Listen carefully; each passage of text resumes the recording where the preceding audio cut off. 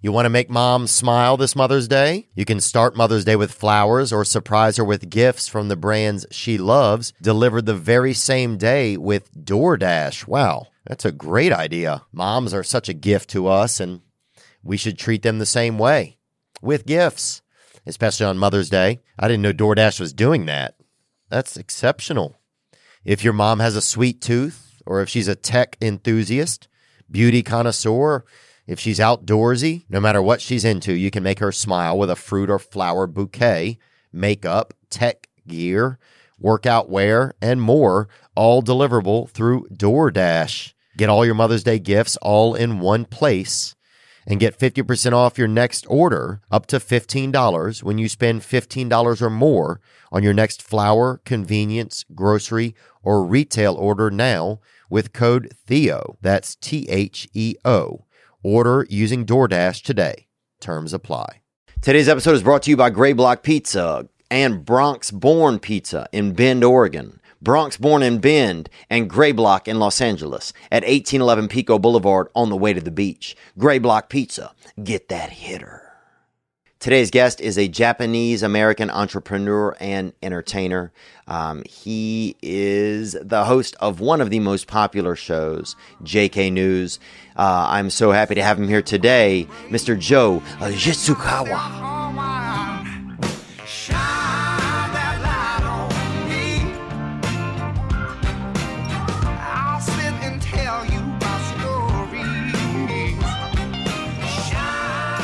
We had a Joey Diaz episode that we sat on for almost 2 months, just trying to, because we just had other comics that came in, or like, somebody would come in that was like, you don't want it to all be goofy or. Yeah. That's what I like about your channel, actually, is because you've had Jordan Peterson on. Yeah. And it's super serious, right? But I mean, it's never too serious because it's with you. Right. Yeah. Yeah, well, I struggle with knowing, if I'm being. I don't know. I struggle sometimes if it's a guest that's like, very smart or something like Jordan Peterson, like a real, or somebody like that, with, like, I guess being afraid to joke around because I feel like, I don't know, I guess, like, I feel like if I joke too much with somebody like that they're going to shut down. They'll think, especially since it's someone older, they'll think like older people will feel like younger people are manipulating them sometimes just because of the difference in like language or things you like kind of say. They'll think like, oh, is this person making fun of me even if you're not? Yeah. Like, oh, is this a troll interview? Right. Is this like a Ali G kind of thing, yes. right? Yeah. I get it. Yeah.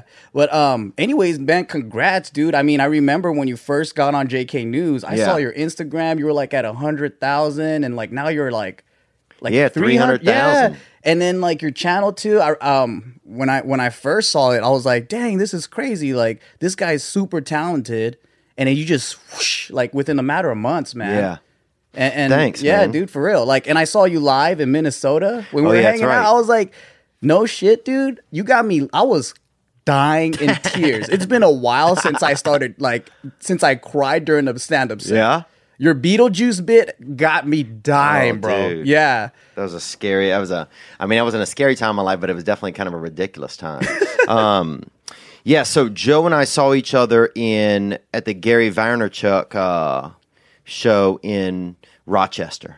What'd you think about Gary V after? Had you seen him before? Like, what'd you know about Gary V before, and then what'd you think? Yeah, actually, one of my business partners, he's in that world. Like, he used to work with like a lot of motivational speakers and stuff like that, and he put me on him. Right. And then he's like, "You wanna get to know this guy." Most of these guys I don't really like because they don't run businesses or they don't know what they're talking about. They just sell dreams and stuff. So they sound like a used car salesman to me.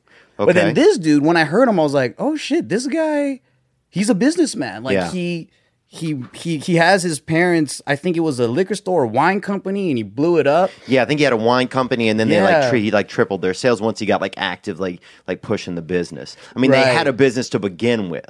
Exactly. And then and the stuff that he says makes sense. And I know this because, I own like a few restaurants and I've been in business for a while. So I'm like, all right, cool. Like I could tell that he's not bullshitting. I like what he's saying. He's straightforward. And I think that's what we need right now. We need a guy that can just be straight about everything. Right. Yeah. Do you think, because I watch every, like when things I watch, I'm like, oh, is this person, are they just giving me information?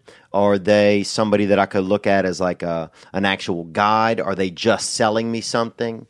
Those are the things that I think, are my natural inclinations when I'm watching something. Like, okay, is this just for entertainment? Yeah. Is this for entertainment and education? Is this just a hidden advertisement, Yeah. But yeah, I thought it was interesting. I left out of there. I definitely thought it was interesting. I felt like I get this vibe, and I can be totally wrong. It's just, most of the vibes I get are wrong, and but that Gary, he's just like so into business though that it becomes almost like an obsession. You know?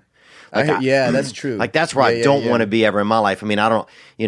I woke up at probably 10:30 a.m. today, so I don't think I'll ever get to that place. But I know what you mean. It's all about that balance, right? You don't want to obsess to the point where your relationships suffer. When you're just greedy, where you have if your family has like $100 million, like what does that even mean? I kind of get it because I have friends like him, right? And do you really? Yeah, the way they see business is like a video game. So they're, how some people are super obsessed with like different hobbies and video games, or like some people want to surf like 10 hours a day or something like that, right? And that's the way this guy... masturbate. A lot of our listeners want to masturbate for half the day. Right. And some of these guys have been sending me pictures and artwork.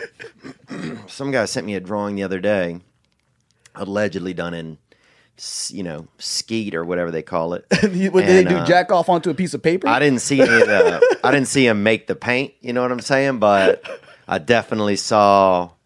the final artwork, and the art wasn't even any good, and I felt bad for looking at it. And then he sent me a message like, just look again and see if you like the picture. And I was like, and I looked again because I don't want to not be somebody that doesn't care about somebody's art. Yeah. And it still was just horrible. It just didn't even look like art. It looked like somebody just honestly masturbated onto a piece of paper. Man. So I think I kind of got tricked. But anyway, but yeah, some of our listeners. But yeah, go on. You were saying people do all kinds of stuff. I just think the thing is like it could become a video game. Yeah, I think he's just passionate about it. Right. But you're right, like, I mean, sometimes obsessions and passions can go overboard and it could destroy people. But I think he does it in a more healthy way because he doesn't preach that hashtag hustle, you need to work all day and do all this stuff.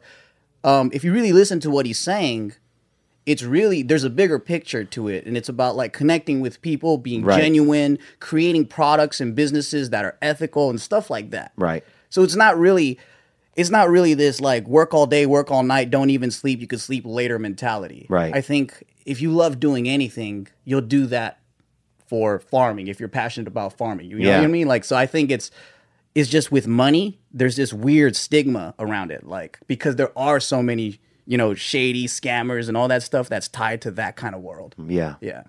But you're right. I think about that. It's like, think about that a lot, I guess. And maybe, I don't know if I even obsess sometimes on that. Like what is like enough. Are you into business? To be doing business. Yeah, I'm into business, That's cool. I'm into it. I'm getting more into it. Yeah. I think what happened for me was, I just started getting busy. And so it's like, okay, my time is a commodity. Yeah, for sure. And it's really the only, it's like the only like commodity that's definitely mine. Yeah. Like intrinsically, or whatever. Yeah. So it's like, that from there things started to be like, okay, well, I can't do this anymore. I can't do that. Like I can have a conversation that's I can't hang out and just listen to somebody that's drunk talk for an hour. Yeah. Because they're not going to, nothing's going to come of it. Right. Nothing's going to come of it for me. Nothing's going to come of it for them. Yeah. Like, just little things like that, but then it becomes more and more serious. And then it's like, okay, I need to be a little bit more efficient. Yeah. But yeah, I mean, a friend of mine and I a long time ago invested in an apartment or condominium down in New Orleans. Oh shit! And so that's one thing that I got into slowly over the years. It's been like 15 years now. We each had like 10 grand, and we saved up and we put in and we got a place. So then over the years, like you become like a property manager, a landlord. So you have real estate. You're in that world. So then I started to get into it a little bit, right? Like I started then, like over time, was able to sell and then get 2 places, right? But then also it's like I've realized in that time, like then I'll become a landlord. There are times when I'm a landlord where I'm seeking tenants. There are times where now part of my week I have to deal with, like dealing with HOA issues and all that kind of stuff. So it's I've definitely learned some of it. Things like that make you want to think like, okay. At first, I'm like, well, maybe I'll buy an apartment building one day. Yeah. But do you want the responsibility? That's another thing. Right? I think that's what they don't tell you is like, people go, oh, business is so cool, owning businesses. But like, they don't tell you all the bullshit you have to go through. Yeah.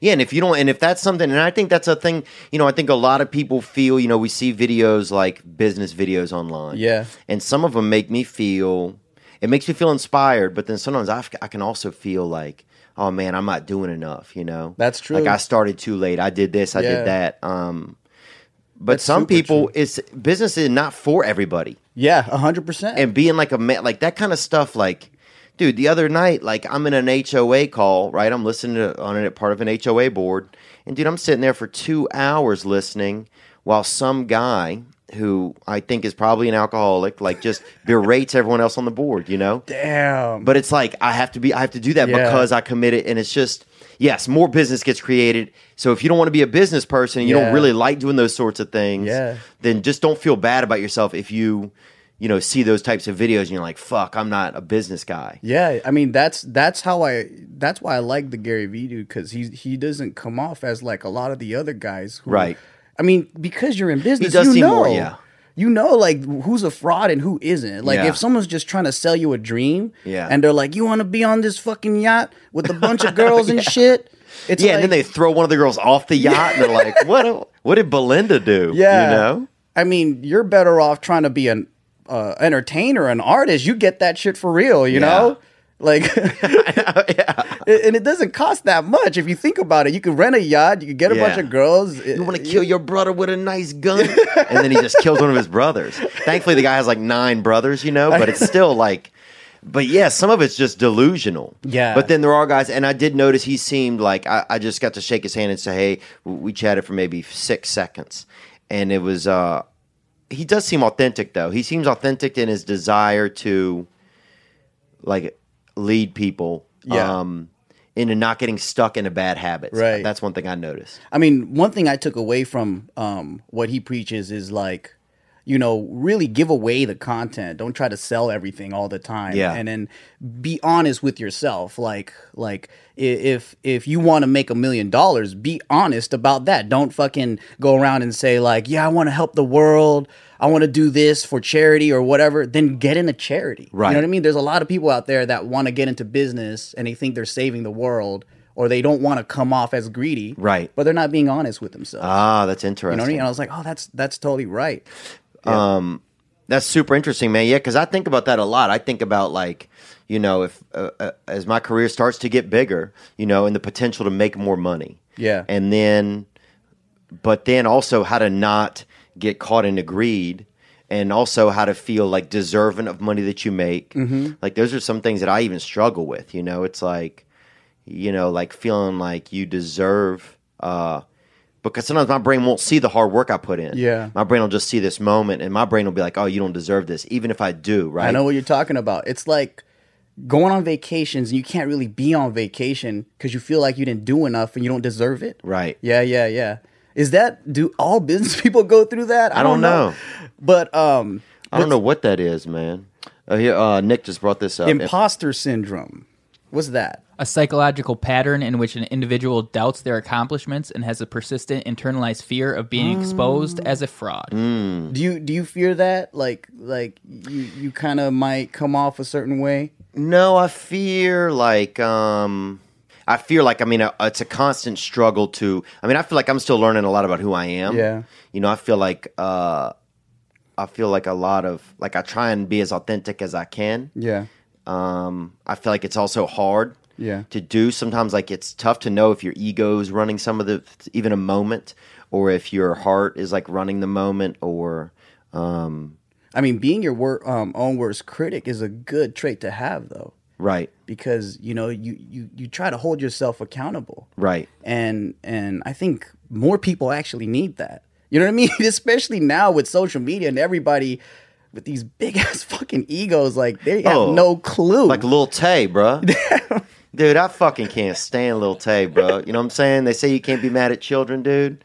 Fuck that, bro. You know what's sad? I was a child. I know what it's like. I've already been in those trenches, dude. I did 18 years as a child. She's a little puppet for her brother. Oh, really? Yeah, the that's brother sad, put her up to man. it. Yeah. I didn't know that. I thought she was just a crazy, 17-year-old kid that looked real small and was doing that. No, she's like an 8-year-old child, man. Yeah. And what ended up happening is her brother just really he was the puppeteer, and I don't know if she's at fault or whatnot, but she's a kid, man. And then I was just like, this is fucking crazy. When all that stuff came out, because in the very beginning, I was with you. I was like, this bitch is stupid. Yeah, I just didn't get it. Like I got some of it. Yeah. But there just seemed to be too fake. Yeah. And then Good name though, Lil Tay. Lil Tay. Yeah, someone leaked out like her brother coaching her. No, you got to say it like this, and she's like, I don't want to. And you're like, no, just do it. And I was like, oh shit. That's crazy. Yeah. Man. And then her mom was in on it and everything. She got her mom is a big real estate person out in Canada, and she had her like luxury cars and houses to fake the funk. And I was like, that's fucked up. See, the world is coming to a weird ass place, man. It's getting wild. There she is right now. Yeah, there it is. Lil Tay's brother. Yeah. Do we want to hear that? Yeah, let's hear that. Yeah, check it out. Again, I don't wear the same shit. I literally wore that Gap jacket because that's the shit I be wearing to sleep, bitch. You think I'm gonna be wearing Gucci jumps? Do you think I'm gonna be wearing? She doesn't even speak like. Nah, but bitch, since you wanna say I only have $1,000 and I spent that all on my belts, look at this shit, okay? And then start flexing that and start flexing that. Be like, bitch, this one 2,000, this one 3,000, this one 2,300, bitch. You can't tell me shit. I got 100 on my wrist. Okay, wait. I say Hey, Lil Tay got 100 on her wrist. You can't tell me shit. Okay. Is that Lil Tay? Yeah, that's Lil Tay. It looks like Winona saying I'll Ryder, wear like a young this- Winona Ryder. wait. You and here calling she is me trying out to for do wearing it. this? Yeah. And she doesn't even speak like that, like how she portrays herself. She just talks like a little girl. You say I keep wearing the same jacket, bitch. This is the shit I wear to sleep. Okay. You expect me to wear a Gucci bandana, some Gucci? She sounds like Gucci every flip-flops 8-year-old in my most bed? neighborhoods, though, I feel like. You saying I wear this shit every day because wait. You I saying literally recorded those videos Wow. before I went to sleep. That's what I wear to sleep, okay? Wow. Okay. Cool. Yeah. That's good. Yeah. So that's just what but I feel like you could see that. You could see through that when you're watching it. And you're like, there's no way this kid is really has this much money and the money. Yeah. What did they own? 700 lemonade stands. Like, how would you ever even make that kind of money? But we're also a lot older than the general YouTube and Instagram viewer. Right. So if I was 13 and I saw that shit, I think it would be real or like. Wow. You know what I mean? Oh, Like, that's interesting. yeah. I wonder if I was a kid now and I saw that, would I think it could be real? And enough people must have. Yeah. Because there are videos of nephews of oil tycoons or whatever with their fucking hunting eagle and driving Lambos and stuff. Oh, So, yeah. Eating human. Right. You're just There's like a couple of what the British fuck? dudes eating human somewhere, like in Sierra Leone or Damn. something. So that shit is Riding exotic, elephants bro. or By something. candlelight, yeah. Having a little bit of Perrier with some human. Yeah. Yeah, it's just, but I guess maybe, like you were saying, is that what we've come to? Is that what's going on? That it's just, it's all becoming a little bit to me like everything is like a WWE promo now. It's like, we consume things in short clips and short in beats almost. 100%, man. There's so much fraudulent bullshit that's going on. Like, There's a lot of fraudulent shit out there. hell yeah. But do you feel like people are starting to see more of the authenticity? I mean, even going back to the Gary Vee, like, I did take away some things. I didn't feel like he was. Here's what I didn't feel like at the thing. Yeah. I didn't feel like he was trying to sell me anything. Yeah. Like, I did buy a ticket to go to the thing, right? But I didn't feel like there was no, like, come and get in this line at the end and, like, pay for There was none of that. Oh, yeah. You bought a ticket even though you were paid to perform? Yeah. Oh, shit. But, yeah, I just wanted to, contribute to the vibe, over there. Yeah. I think I did anyway. That's awesome, man. Yeah. I would I have hope I never did. done that. Oh, I'm trying really? to get him for free, bro. Damn, dude. Yeah, I'm the worst free person. That's I awesome, think, man. Yeah. Yeah, I mean, I definitely took some stuff away from it. I took away from it, like he said, things like, that the mom and pop shop is not going to come back. Like, you can't romanticize a lot of business. Like, and we want to. And when he said that hit me, because I romanticize a lot of business. I have this idea somewhere that lives in my head that, the mom and pop shop is going to make a comeback in small town America, but the numbers just aren't there to support it. Yeah. And he was saying like, that the advertising now, it's putting an ad in a paper, that sort of thing, it just doesn't you have to go to your phone, that everything is capable right there, like the old door-to-door salesman and shaking hands, like a lot of that is gone. I think it's going to be a blend of the two. Because, I mean, apps like Yelp helped out a lot of struggling mom and pop shops. That hole-in-the-wall restaurant that had really good food. Yeah. But then no one really knew about it except for the locals. Mm-hmm. And then, like the internet gets a hold of it and boom, they can survive. Yeah, now passerbys heading through town can look and see, this place people love this place. Yep. But then it's like these subordinate like technologies are created to like fluff all of that. Like that's the thing that gets really scary. Yeah. It's like how much of this is fluff? Right. Like bots leaving comments or whatever, right? Yeah. Yeah. Like Dan's Tacos. You think a dude named Dan makes good tacos, bro?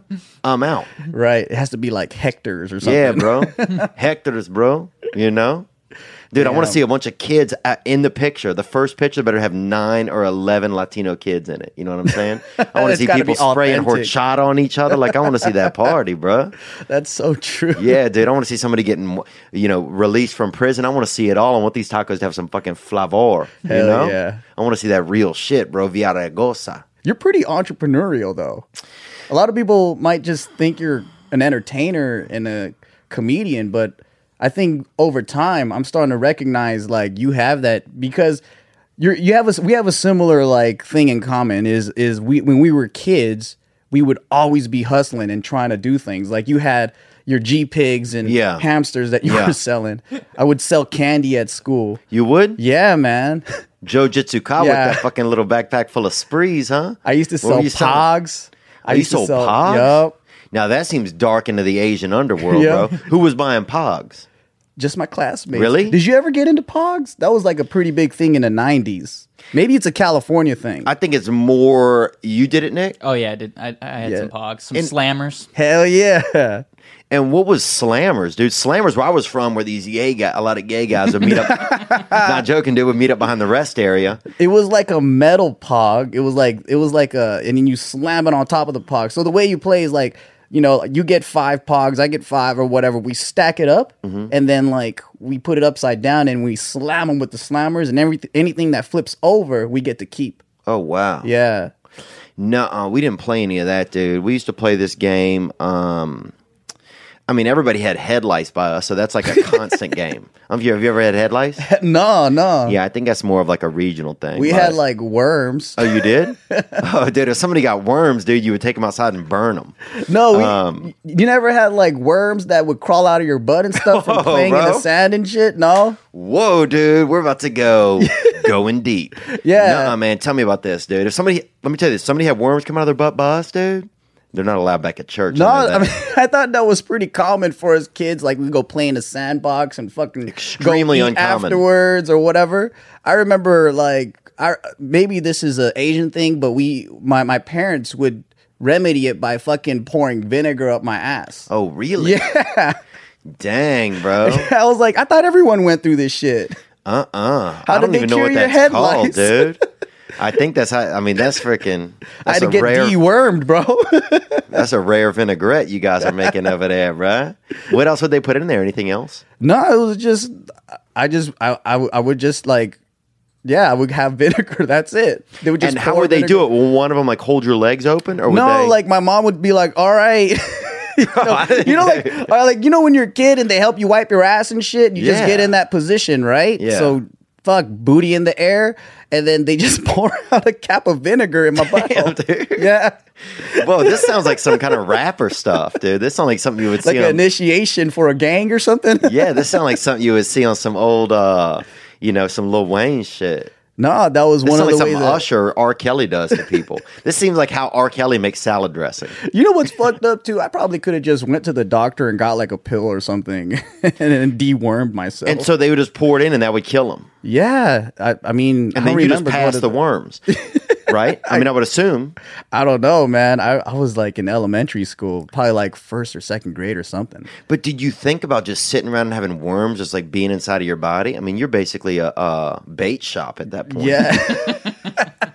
You know what I'm saying? It freaked me out though, because I remember I had an itchy ass butt and I kept telling my parents, like, what's going on, man? My fucking butthole's been itching for ages. And they're like, what? Bro. Yeah. Making me G my C over here, dude. Grab my crotch. When people say itchy butthole, that stuff makes me grab my crotch, bro. Because there's all these tingles. It just makes me nervous. Yeah. Yeah. I keep my butthole pretty clean. I feel like overall, you know. I think there was a couple years where I wasn't really caring about it. Yeah. But as an adult, I've really, I shine up my shell shop. You know. How did you deal with the head lice? What was that like? Oh, everybody had it. I mean, you would give it to your friend. You fucking sneak up and give it to a girl you like so that you could bring her that shampoo a couple days later. Well, you would flake it on them? Like you would give it to them? No, just sneak up behind them and just be near them long enough. Because, bro, they had some rare strands where I was from. Oh, they had African-American head lice. They had all types. Basic white dude head lice. Damn. Bro, the African-American, they jump across the fucking room onto your head. Damn, they do a layup while they're doing it. All kind of crazy, shit. Man. Other lice would be giving them, scores. Oh, shit. 7, 9, you know? Two of them would be jumping over each other when I'm sitting in chairs, when I'm ordering a pizza while they're in the air, all kind of stuff. But yeah, head lice was popular where I was from. What other games, dude? They had this big dude named Wayne. He was named Wayne 2 times, first and middle name, because his parents couldn't decide if they wanted to name it for his first name or his middle name, and so they fucking got in a fight about it, and then they both out of anger. No, out of anger. Oh, like, shit. oh, you're not gonna fucking let me name him Wayne? Then I'm gonna fucking name him Wayne. And the other one's like, oh, you ain't gonna fucking let me name him Wayne? Then I'm naming him Wayne. And he was Wayne. Yeah. That's hilarious. Wayne, because they're both agreeing, like, it's already Wayne. Yeah, but they were disagree. On how it's spelled or like? No. Oh, okay. You've had to agree to disagree. This was disagree to disagree. And fucking now they got a double Wayne. Oh, man. They got Wayne squared, and ironically horrible at math, dude. This dude was severely uneducated, and he was in school till he was probably, bro, I remember him being 40 or maybe even 50 years old and probably in elementary school. 8th or 9th grade. And that's when they let you stay in, dude. Because I remember his hair started falling out in class at some point, and people started getting scared because people thought he got bit by something, and that's why his hair was falling out, but it was because of adulthood. You know, he'd gone on deep into adulthood. Anyway, but the thing was, yeah, people got liced by us. What else did people get, man? Man, for some reason, when you paint those pictures of like where you went to school and all that, I remember that Adam Sandler movie, Waterboy. Oh yeah, on the bayou and like yeah, and then I picture like your schoolhouse being like just made from 2x4s and just local TLC. You know what I mean, like.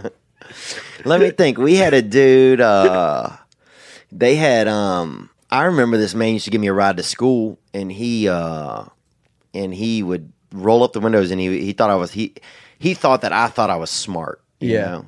He's like, oh, you think you're smart? Well, if I'd missed the bus, he'd give me a ride to school, and he'd blow cigarette smoke all in the fucking car. Well, this is elementary school. Yeah, or this was middle school, okay. 5th grade, 6th grade. And then he would make me do my spelling words with smoke in the air. He's like, my God. A real fucking boy can spell with smoke in the air, That's you know? Fucked up, He's man. like, how you going to score 100 if there's a fire, you know? Damn. And I'm like, I don't fucking know, you know? But then I would try to spell, and it was hard, bro. That Marlboro Red cigarette smoke just hotboxed this car. And I'm sitting there trying to rattle through the word inconvenience. You think this guy was jealous of you going to school? I think he was jealous of something, but I also think he was trying to parent me somehow, and he didn't have a lot of proper skills, you know? I see. But he figured if I could fill this car with enough smoke, and that boy can still spell. That's kind of creative, though. Right. then if shit gets weird, he's going to be okay. Dude, I feel like having a kid with worms coming out of their butt seems like it almost seems like a buffet or something in like in the Sudan, you know, because a lot of those countries they eat worms. You know, they'll eat Really? Oh yeah, they'll eat slugs and worms and larvae. And I've even been in one of those places. Would you do it? Oh, I've eaten some of them. You've done it. Yeah, I've been to South Africa and eaten a bunch of. And they get some big mealworms are the little ones. I think they get some big. What was that, like a big ass caterpillar or something? Yeah, it's something like that, Shit. boy. And that thing, you got to really gnaw on it. It tastes like a Twix. I tried a silkworm before. Did you? Yeah, they eat that in Korea. Yeah. Yeah, but I mean, I didn't grow up eating silkworms and stuff. Well, you so could I'm not... shit silk if you fucking practice some of your old hobbies, dude. It seemed like if you had a bunch of silkworms in your butt, dude, you could fucking, you know what I'm saying? Damn. Put together a sweater on the wall. I know. You know what I'm saying? People are like, what are nice you doing, robe and dude? You're like, oh, I'm just making Christmas gifts for everyone. But no, let's talk more about entrepreneurism, man. I like thinking about this kind of stuff. Did you think you would be, because is it in your culture or in your nature to be like a business person? Like, tell me it from a cultural standpoint. No, actually, well, my parents, they came to the States. Mm-hmm. So they're from Japan. Right. But out there, they were... So you're Japanese? Yeah, I'm Japanese. Oh, nice, man. Hajime mashite. Do you speak Japanese? Yes. Oh, nice, man. Yeah. Do you? That's all I know. Shit, I thought we were going to have a conversation. No, that's all I know. So, so the funny thing is, they came to the States because they wanted to pursue a life of music.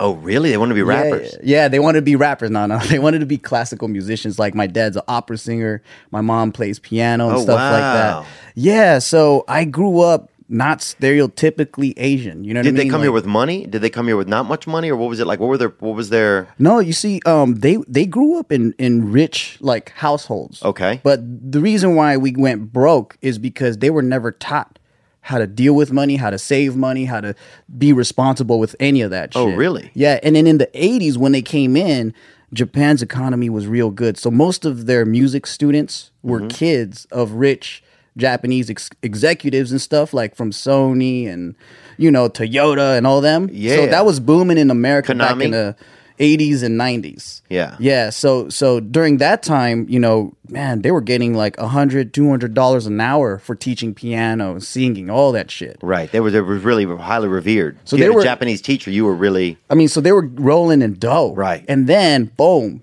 a lot of the students start going back to Japan. They weren't doing things right. So they didn't know how to maintain that. And I remember the bill collectors keep calling in and like they wanted to keep up with appearances, so they kept buying like nice shit. And I remember being a kid like, man, how come you pretend like you're being rich? Like, really? Yeah, I'm like, I was getting mad at them. Like, why are we buying new cars all the time? Yeah. Because you guys can't even buy me my Christmas present, but you gotta look a certain way. You know what I mean? You're like, I got fucking worms in my know, butt, right? bro. And you guys are out here flexing. And I'm going to a school that's like we live in a neighborhood that was like lower middle class or whatever, right? And I'm like, but the people that they hang out with were all, do you know where Palos Verdes is? Yeah, like, yeah. rich area, like that. So I'm like, why you pretend like you're rich all the time?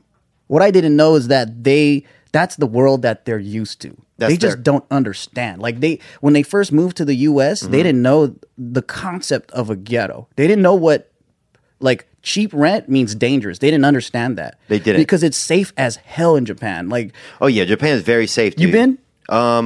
Yeah, I have been. Yeah. I've been somewhere. I don't know. But you don't got to worry about being robbed. You don't have to. And there's no like, just because something is cheap doesn't mean that it's dangerous. Yeah. So we first moved into like Inglewood. Oh, like, really? yeah. So now, so because why? Because you don't think cheap dangerous. You just think, oh, this is a good price. That's what they thought. Right. So then, oh, like, that's interesting. Yeah, so a lot of I times, was born in that area, and we would walk around. Like my grandma would take me on little walks and stuff. And was it mostly black or Latino or what was it? Majority black and Latino. Yeah, majority black at the time.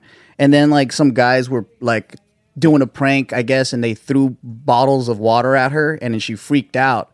And then our family doctor was like, "Why are you guys in that neighborhood? That's a rough neighborhood." And they're like, "What? I thought it was just like Little Africa." Yeah, because they don't know anything about American history. They don't know how like there's all this difference in like class. Exactly. Yeah, and they a don't lot know. of poor. So a lot of the poorest neighborhoods were a lot of times black, especially in cities. Right. Yeah. So they didn't know that it was dangerous or whatever. They didn't know any of that stuff. It's just a little Africa. That's how they saw it. They were like, oh yeah, we live in little Africa, And so people were just telling them, you got to get out of there. So then we moved to a more like a little bit better than that.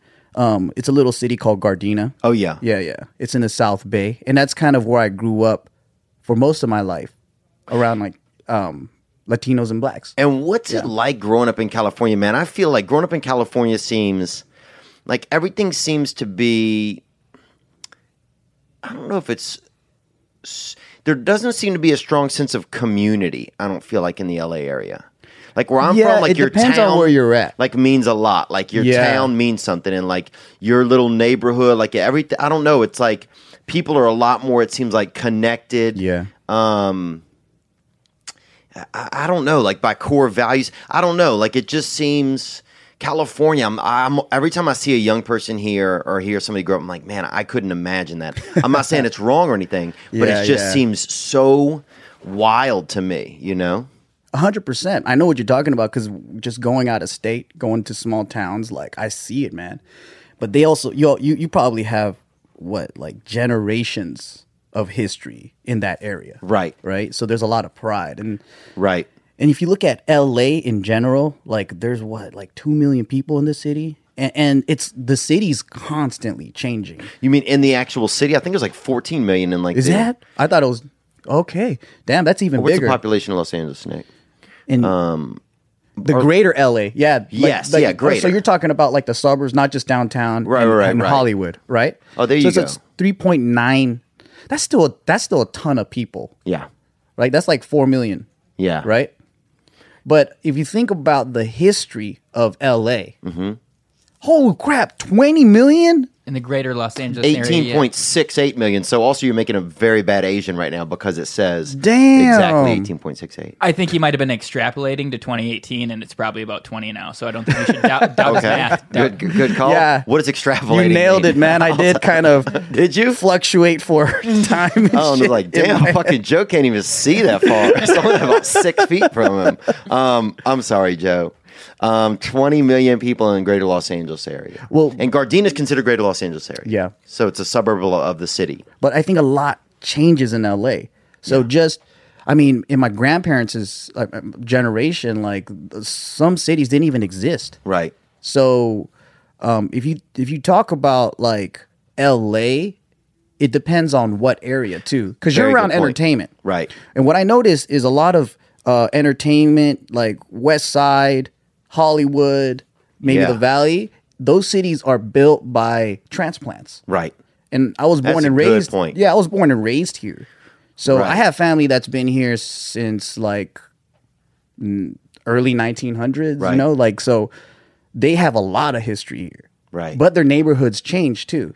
Oh, wow. Yeah. That's so crazy. Yeah. So it's like things change here so much that that would affect history. Like, a lot of where I'm from, a lot of the history is based on, okay, this building has been here for this long, or, this family has lived in this exact place for this long, or there's a lot more small town lore because things don't change as much. And when things don't change as much, it's going to be easier to have history. Yep. Because the history is more you can see the history. Yep. You can see that everything is a little bit of an artifact. Yeah. It's kind of like, people say, oh, LA's so diverse, and it's like, nah, really, we're just a huge collection of different segregated cities. That's what I feel like too. Yeah, I hate that sometimes when people are like, it's so diverse here, and it's like, I mean, I know exactly, like in my neighborhood, it's like I feel, kind of tertiary because it's mostly Middle Eastern, right? I feel secondary, it's not like, I've never lived in a black neighborhood, but I know that they have them, Yeah. Like I don't even see any black neighbors in my, in the blocks by me. Are you I've in the never Valley? seen a black person. I live in Westwood. I don't think I've ever seen a black person, honestly. Yeah. By UCLA I have, but when I think about it, honestly, thinking right now, Yeah. I don't think I've ever seen a black person in my neighborhood. Except for if I go over to like the AA meetings and stuff, then I'll see them. Yeah, but because they come from different cities. Right, they come over to go to that. So yeah, you're right. It's like we claim diversity so much out here. There's this claim of diversity. Yeah, but you don't feel like it is that way. No, man. I think it's just the space. We got a lot of space here. Right. So, I mean, like places like New York or San Francisco, you're kind of forced because there's not that much space, right? So it's hard to make your little different neighborhoods. Yeah. But out here, I mean, if you look at East LA, right? Well, the San Gabriel Valley. Yeah. And if you think about how many Asians there are from Monterey Park all the way down for like 7 cities straight, you have a population of 60% plus Asians. Shit. That's why hopefully I usually choose the other. On Waze, I choose do not go through that area. I'm just joking. That was kind of an old school bad joke. But yeah, Waze should factor that in a little bit. But yeah, it's crazy. I didn't know that. Yeah. You know? Do you know the second largest population of Japanese people outside of Japan is in Brazil? Yep. Yeah, it tripped me out too. I was like, dang. That's crazy. Yeah. It's like, yeah, there's just things like there's pockets of, yeah, you don't realize it. So yeah, I mean, it's so funny because when I think of Los Angeles culture, I think mostly of Latino culture, I think. Yeah. Do you or no? Or when you think about it in a general sense? I guess not. Maybe you grew up here. Yeah, I mean, it's. I feel like you can't have LA without Mexicans. Yeah. You know, it's just a part of it. But at the same time, there's just so many different faces of LA. Yeah. Like Hollywood's its own thing. Right. You know, but I've been hearing and reading a lot of stuff from a lot of influencers talking about like, oh, LA's full of fake people and this and that. And I'm like, nah, man, that's just your shitty circle of friends and everyone trying to be entertainers. Yeah. Like the most of us, you know, real LA folks are totally different from that. Dude, it's so, man, I love hearing you say this because this takes me to something that I noticed when I went and did you guys' show. And Joe is one of the creators or something of JK News. Just Kidding News. Just Kidding News, right? And they have a huge influence. And I've run across so many people now since being on there, and people will come and be like, I saw you on JK News. That's cool. It's all the Asian kids, huh? It's definitely people that work in, like, that are near computers. We'll just leave it there. I'm like, let me check your butt for worms. Yeah. Just in case. Let's make sure you're a real fan. You can use some apple cider vinegar for that. Let me put a little bit of apple cider in your ass, you know. Yeah. Oh, Joe actually sent this cap full of apple cider vinegar for you. But no, one thing I noticed was how much more like me in joking around that you guys were than the way that I feel like I'm allowed to be by the Hollywood community. Oh, yeah. As opposed to being in your environment. And what I'm just now realizing, oh, this is more of a Los Angeles community. Yeah. And that in that place, I can joke and be more like I can at home, like the same place that I'm from. Yep. I can joke the exact same way and be myself, really be of just not have to just know that I'm coming from a good place and then still joke around. Yeah, 100%, man. Whereas in Hollywood and some of these like types of shows that are so produced and so outrageous, I can't do that. Yeah. And that was the first thing I was like, holy shit! Like, there's Asian people and Latinos that are and Mexican people that are joking about like fucking funny real shit. Yeah. They're not all offended by everything. Yeah, 100%. That's why we created that show, is because it was like a way to really give the LA culture that isn't on screen. Yeah. You know, like Asians and Mexicans make a huge part of LA, but we're not represented in the media that way. Right. So when we created the show, it was like, yo, let me show you something that's real and let me give you guys a voice of what we represent. And I think a lot of people needed that. They're just like, oh shit, you know, this exists. Dude, I needed that so much. We're sitting there, we're talking about something. Yeah. And you guys are like, this guy's a fucking retard or something, you know? And it's like, yeah, we don't mean the guy's actually, we're not making, and I'm paraphrasing 100%. I don't even remember what we're talking about. But we say that all the time. But you it guys doesn't mean joke around. No, yeah, we do. And people know your hearts are in a good place and that you're just joking. Yeah, because we're just trying to get to the bottom of the truth. And, you know, like, we're trying to get that living room friend talk out into the open. Yes. You know, and there's so much fake shit going around online anyway. So why hold back? Why be afraid? Like, I think people want to hear it. Yeah. Yeah. I don't know. No, dude. I love exactly what you're saying, man. And it's so funny. I was just talking this week on the regular episode of the podcast about, like, you know, trying to make sure that if and as, you know, the podcast has grown, my podcast, you know, has grown, to just check in and see what's going on with my own authenticity, you know, and not get too caught up in like, okay, trying to make, you know, put out certain stuff, or like just making sure that we're appeasing a bigger audience, but also just trying to stay true to like, the things that I think about, and also the things that I'm afraid of. Yeah, that's like, true. dude, it's like, this is probably the longest conversation I've ever had with a Japanese person. Well, I mean, that's not your fault. I mean, you grew up in the South, and you know what the funny thing is, man? So like, I actually, there's a part of me that kind of fantasizes and romanticizes living in the bayou. Like there was one, no shit, you know what I mean? Can you imagine me living with overalls and just, because I love nature, right? Yeah. Like they always say people want what they can't have. Yeah. Right? And I wanted to have a crawfish farm. Right. Because I love eating crawfish. Oh, yeah. I love fishing. Yeah. And I love lazy rivers. I just like sitting on an inner tube and going down a lazy river. Dude, you should go to Vietnam. Maybe at heart you're Vietnamese. Maybe. You know what the funny thing is? So my girlfriend Jess, she's from Texas, right? And then when she got with me, she's like, man, I wanted to get with a LA Asian guy, but I ended up getting a redneck, and that's not what I wanted. And I'm like, same for her. I wanted this, good Texas white girl, but I ended up getting a very critical Asian woman who criticizes my every step. So we both is like, damn, man, we didn't get what we wanted. But but we got each other. Yeah. Dude, that's so funny, man. Dude, this is so cool. Okay, I want to interrupt our interview with Joe to let you know about the simple messaging, reviews, and insights for local business. I'm talking about Podium. Podium uses the convenience of text messaging to become the obvious choice online. No more hold music, phone tag, or piling up of voicemails. 90% of consumers prefer messaging, and 99% of texts get opened. We know that texts, we always see them. So finally, Podium has found a way to take business into your SMS. It's convenient for customers and it's flexible for you. Everything from scheduling appointments to closing the deal is as easy as sending a quick text. It's great for auto shops, medical offices, large transaction retailers, furniture, jewelry, etc., home services, and professional services. Conversations that start with convenience end in more sales, and texting is as convenient as it gets. And Podium is how you're going to do it. Go to podium.com/TPW to get 10% off your monthly subscription. Meet your customers where their screens are. Go to podium.com/TPW to get started and save 10%. This past weekend is supported by HelloFresh. I started using HelloFresh again, and it's been great. I forgot about how nice it is to have the ingredients. You can have your lady over, your man, or someone you just met off the internet. It doesn't even matter. Look, you can learn a lot about somebody by making a recipe together. See if they're nice, see if they're friendly, see if they're dangerous, and maybe you should call the cops.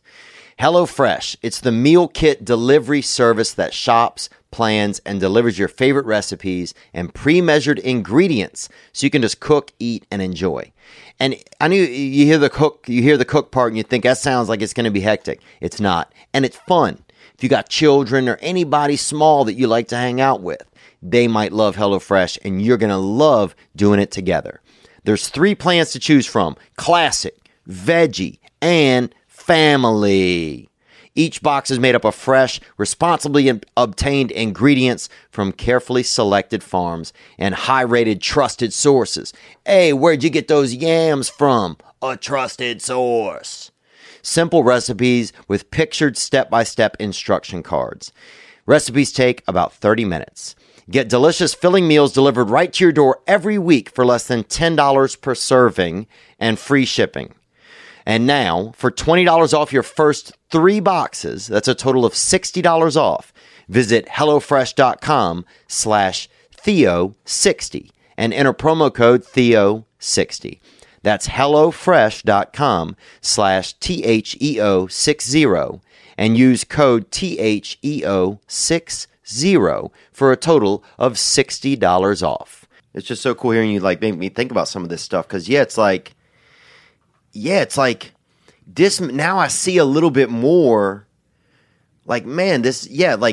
we're not against Hollywood, but we both have a similarity of feeling like, fuck, this doesn't even represent my sense of humor. Like, where can I even find my sense of humor anymore? You had to go make it, and I had to come and fucking be like, holy shit. Yeah. My sense of humor is so afraid. Yeah. Because I'm trying to work in Hollywood. Yeah. That I can't. These guys are fucking. They're really doing the jokes that I want to be telling.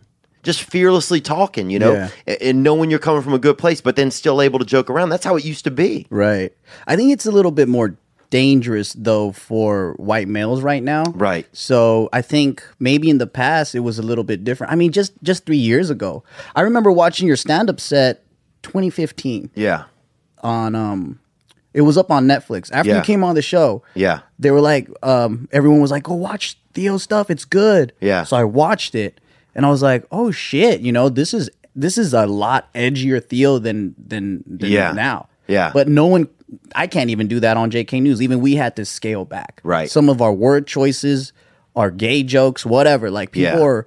It's just a sensitive time right now, man. And I'm having a hard time adjusting because, like you said, even if we're coming from a good place, it outrages a lot of people. Right. You know, we recently did this one article about a dude that got raped by this hot lady. Damn. Yeah, and then, but it's hard not to joke. Like, every guy fantasizes that. Yeah. You know what I mean? Oh, dude, I have been, And I got hated for it because they're like, you're not taking rape seriously. And I'm like, I can't. She's so fucking fine. I wish I was raped by her too. But that's hilarious, yeah, dude. but I can't joke like that anymore because it hurts a lot of people. And then I had to kind of take a step back and go, you know, do I want to be like the old guy that goes, back in my day, we were able to say those jokes. I think you do, though. You know what I mean? I think you do want to be that guy. Like, in a way, you know, like, I'm not going against what you're saying here. Like, it's making me think, like, you know, like, I hear what you're saying. Like, oh, you're not taking rape seriously. But it's like, I would take yes, if somebody broke into somebody's house and fucking raped them. Yeah. I take that extremely seriously. Right. Like, but it's so funny. I'm just listening to a book right now. This by Dr. I think the guy's name is Michael Gardner. It's called Out of the Shadows. And it's all about sexual addiction and those sorts of behaviors, and they're talking about this exact occurrence. And he was saying in this book that if a 14-year-old or 15-year-old boy hooks up with like a 50-year-old, 40-year-old woman, a beautiful 30, they see that as a score in their book. They may later on in life see that as like a sexual abuse or something, but if a seemingly normal, you know, can you look that up, Nick? Do you find it? It's Michael Gardner, Out of the Shadows? Yeah, is that it? You see it? I think so. I think it's called Out of the Shadows. It's a book. But anyway, he was saying that the kids see that as a score. They see that. And I think to myself, I'm 15. Because that's where your frame of reference is coming from. Yeah. When you were 15 exactly. or 16. Like now, as an adult, I know I feel like I don't even have to say that that's wrong. Right. Duh, it's wrong. You know, kids being taken advantage of. But then why can't we play with the idea of how funny it is? Yeah. Because that's a dream come true for like a lot of 15-year-olds. Yeah, Dr. Patrick Carnes. I'm sorry, what's I had this? it wrong. That's it, Out of the Shadows. Understanding sexual addiction. But it's not really as much about sexual. It's about sexual addiction, but it's also just about how we behave sexually and how we view things and how different patterns in our lives and stuff like that. That's some deep shit, Theo. I didn't know you were into like reading textbooks like that. Oh, dude, that book is fascinating, bro. Nice. Dude, it's fascinating how like our behaviors and what we do, like even in like cyber sex and like how pornography affects like you know how it affects us and like you know and just how things become compulsive, so where they're not just for fun anymore. You know, and you're doing something like, you know, like hell, I won't even start my car until I've jerked off. You know, oh, that's true. That's kind of like when you know a lot of us just can't go to sleep until we fucking beat it. Yeah, you know, that's crazy. Though, really, that's true. Because then over time, it's like you're not you. At one time, you were like, I can't wait to get home to fuck this imaginary girl in my room. You know, and that was healthy. Yeah, you know, that's like true. Oh man, this bad little vixen's gonna get it. You know, this invisible 37-year-old cafeteria worker with nice tits. Because that's who you fantasized about. Because that's the only person you knew. The only woman I saw every day was fucking Miss Belinda. You know, and her face would just fly by with this scoop of fucking fucking steaming tots right in front of her face, dude. Or that Sears catalog. Yeah. And I remember one year she lost a couple pounds, bro. She lost probably only like 9 pounds. And it probably wasn't even a diet. She just had the flu. Damn. But I remember one day seeing that steaming scoop come up towards my face and being like, man, I'd like to honestly bust all over that lady's front, you know? Maybe that's why our imagination is so good. We had to work with something, you know? Yeah. Shape it. Yeah, your imagination had to come home and figure it out. Dude, I remember my mom being like, did somebody draw circles on all your pillows? And I'm like, those are tits. Have some respect for the tits I drew. But yeah, we had to imagine it. But now it's like, yeah, like you're saying, for me, it got to be a habit where I had to jerk off before bed. And then it was just then it's a habit. That's true. Like my brain isn't able to have like that influence, that manly influence inside of me while it rests at night, and it becomes a compulsive behavior. But that's what a lot of that book was about. But so people got offended that you joked about a 14-year-old or whatever hooking up with an older woman. Yeah, I mean, and it happens all the time. Like there was this one article where there was this hot teacher that would like do it with her students. Oh yeah, her high school students were about 15 to 17, and I'm like thinking, if I was at that age, that would be like a movie, like a dream come true. Yeah, that would be like Rudy. Right. You'd be like the Japanese Rudy Rudiger. The guy who like comes into and gets into the good school, and then finally for one day the smoking hot white teacher that's only been banging the other students, the other white boys in the class, finally lets you run out there onto her field. And it's like, damn, I made it, you know? Yeah. Rudy. That basically... And you sack her one time. Exactly. And she keeps inviting me for extra credit or whatever. And then you go back to working at the mill, you know, the Japanese silk it's mill. Like forbidden love, you know? Yeah. And you're just spraying silk out of your butt at the factory for the rest of your life. It's like Asian roots. Yeah, but I was like, so we could laugh about this. We could joke about it, right? But a lot of, I thought our fans would be cool with it because they are cool with a lot of crazy shit that we say. I felt like it was very cool over there. Right. Now, do you think there's a legion of people that are just want to not be cool with stuff? Because that seems to be it could be a persona these days. It's like, somebody who's just unhappy and doesn't like winners, doesn't like it when people are doing well. That's true. I mean, there's that too. But when it's a majority of the comments, I can kind of tell. Oh, there you go. That's fair. Yeah. I mean, it's all in execution too. I think sometimes we forget the fact that, sometimes we have to put it out there and say, hey, I think this is wrong, but joke about it. Because I think you do that really well. Yeah. Like when you had your bit about the special kid. Yeah. And I was like, dude, that's hilarious because, man, it's hard to go there. Yeah. And it's like, how do you make fun of that? But then you did it in a way where we were laughing together instead of laughing at the special kid. Yeah. So I was like, dang, that's cool. Yeah, that was my friend. I mean, it's tough because it's like, so am I not allowed to talk about somebody that has Down syndrome because they, like, so then it's almost like I have to exclude them from my life. And I think that's even worse. I agree. Because you're not humanizing them anymore. You're like making them so sacred and special that like you can't make fun of them. Right.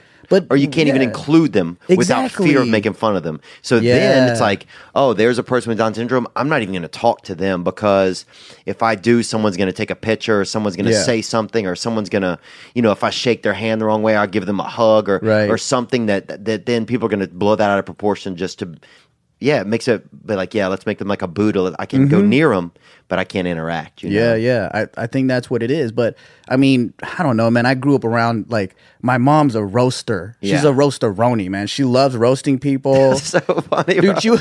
She'll call out. This is so crazy. So I was in Japan, right? And then so my grandma's at a retire, like she's at this Alzheimer home, like just what do you call those Damn right, you better stay in there. You better stay in there, Judy. And one of these nurses, like he looks like a big like sumo wrestler, right? And then so I was babysitting my friend's kid at the time. We went to go see my grandma, and then he wanted to impress the kid, and he was like, hey, remember me? I'm a ninja. I'm a warrior. And my mom's like, shut up, fool. You're fat as hell. You're a sumo wrestler. And we were dying. Like everyone was dying. And then she just went in on him. And I'm like, that's what life should be. Like, just roast each other. Have fun, Like, don't take it too serious, And he was laughing too. But I don't know if it's a cultural thing. Like, you just roast each other all day. I don't know. I don't know. I just feel like people are really sensitive. Yeah. I feel like it's, I mean, and you may have a rare mom. Like sometimes you just get that mom that's just wilding out, you know, and she's having fun. Is that like a regular Japanese cultural thing at all? Or that's just like your mom is also a rare element? I feel like culturally it doesn't sound as harsh as it is in English. So it sounds cute and endearing. So the words sound like playground talk. Yeah. But the things that they're saying, if you said it here, it's mean. Like outside of even just Japanese culture, right? It's like talking about weight isn't a big deal. Like, you'll go to family gatherings and then people, whether you're Filipino or Chinese or whatever, some aunt is going to make a comment about you being too fat or too skinny. Right. And is just the way that they talk and joke around. Yeah. But out here, it's kind of touchy. You don't say things like that. You don't get too personal. But over there's no such thing as like personal. Right. People say whatever the hell they want. Well, it's like we started to put property, one of the things where we switched from being tribal to being untribal and really started claiming possession was when we made property. Like property lines. Yeah. Like when a guy said, okay, we're not a group anymore. This is my property line. And then another guy did that. And he's like, okay, well then this is my property. Yeah. And then a guy's like, okay, well this is my wife. Like, things weren't communal anymore. Yeah. And who's that book that everybody reads that was on Rogan, the guy, Tribe? No, what is it called? That sounds familiar, man. It was about... Sebastian Younger? Yes. Was it about marriage? Tribe. That's the book, right? And so this is a lot about, and this talks about this book by Sebastian Younger, and it talks about when things went from being communal, where we all worked as, like when people would move in a tribe, it was like sometimes you would fall in love with the woman across the tribe, but that was okay, and there were different kids in the tribe, but the whole tribe took care of everyone's kids. I heard about that. And and you were communal, and sometimes you might have went for 2 years and been in love with one woman, and then you switched to someone else, and she found another mate in the tribe. Yeah. But it was cool. And it was cool. It was very communal, and you can almost feel that in our I feel like if I think about that, when I think deep down in my soul, that seems like I could do that well, Yeah, because sure. my feelings would be hurt sometimes, but also I would have feelings of love, and no matter what feelings I was having, I would always have my tribe to take. That would always, I'm included no matter what. Like, that was the thing about a tribe. No matter if you were the one whose heart was being broken, or you lost a child or something, you always had your group. You always had your tribe. That's one of the goals that I want to have with my crew. Is we want to have a cul-de-sac of just all of us living together. And we would help each other like in a village way where like we'll take care of each other's kids and all that stuff. Yeah. I think it's that same book, but I was watching this documentary about like the idea of love in the sense that we know today is just very new, like to our society as human beings. We didn't know it that way. Romantic love with just one partner for the rest of our lives is a brand new concept. And it might be that book or it might be something else, but don't quote me on this. But I know a specific thing that I learned about it is there was one Native American group that like the rule was if you have sex with a woman that's pregnant, then any man that has sex with her during her pregnancy becomes the father of the child. Oh, wow. So then the kid could come out with like 10 daddies. This might have been Sex at Dawn, that Chris Ryan book. It sounds like it's part of that. Or it could have been this. Yeah. Oh, I see what you're saying. But yeah, but it was a good thing for her because, when the kid comes out, then there'll be 10 daddies. Right. And then all the 10 daddies couldn't like teach the kid how to hunt, how to jump. Like different dads would have different skills. Yeah, yeah. And the love is there for everyone. Yeah, I mean, and then the responsibility was if there's a kid crying and the closest adult is kind of responsible of picking up that kid and just like helping the kid out. So there was more of a community, and I think there's just a spread responsibility. So I'm like, dang, that's really cool. Yeah, I love that, and I think that's one thing you get in like a neighborhood, you know, or you get like in a small town. Yeah, in a small town. Like I remember feeling definitely a lot more sense of. There were only so many kids on our street. So all of the parents, everybody kind of knew that, 9 or 11 kids on our street are in a certain, area or something. Did you grow up in a big family? Do you have a lot of brothers and sisters? I got 3 brothers and sisters, but outside of that was it. Yeah. Both my parents, my father wasn't an only child, but all of his siblings died. and then my mother was an only child. So we didn't have a big family. It's growing now with my sisters. That's pretty cool. It's pretty cool. Yeah, it's almost like we're pioneers in our family. And we also, my father was 70 when I was born. He was an old man, right? Damn. And so he had a family from a first marriage, and one of them, they were like extremely well off. Yeah. You know, and then we were not, you know, and so it was always this crazy because they owned like things all over the city and like huge theaters and like neighborhoods, and like it was just crazy that like, you know, my dad had this whole other family. Yeah. So your dad was like big man in town, but you saw all the success, but you didn't get a piece of that. Right. We didn't get a piece of that. Well, he gave that away to his kids or before he had us. Yeah. And once he had our family, his kids disowned him. Oh. From what I understood. Yeah, yeah. Were you like the secret family? A little bit, but then, I mean, he didn't, I don't think he cheated on his wife with my mom, but I think we were like this separate family. And at that point, like we never interacted with his kids. Like I never saw his kids from his first marriage until I was at the funeral. And then that's the first time I ever saw them. That's crazy. Do you consider them your siblings though? No. No, there's just... Yeah, they've never ever reached out. I mean, I know my siblings made some efforts to reach out. I don't think that they have any interest, you know. Damn. And the biggest loss of that is just that we don't get to share whatever elements that they know and whatever elements we know about our dad, you know. So it's almost like he would be more of a complete person in our hearts if we got together to share that. Damn. But for some reason, you know, I don't think that seems like that's not an interest of theirs. It's kind of like a Louisiana Game of Thrones kind of. A little bit, bro. You know? It's like... Yeah, like everybody's fucking related. It's like nobody wants to share the photos. Yeah. Yeah. And it's like everybody's got to... Do you want to be friends? Do you not? Do you want to continue the family? Do you want to team up? Because, man, that's pretty crazy. Genetic war. Yeah, it's kind of crazy when people start hiding their semen in the other room. Like, you ain't getting Yeah, you want to make a baby, you better fucking find something. You know what's a trip is, so my girlfriend's got a little brother, and she always thought he was her half-brother until he took the 23andMe. And her mom's always... It turns out what? He's Muggsy Bogues? No, it turns out he's a full brother. Oh, really? But this whole time...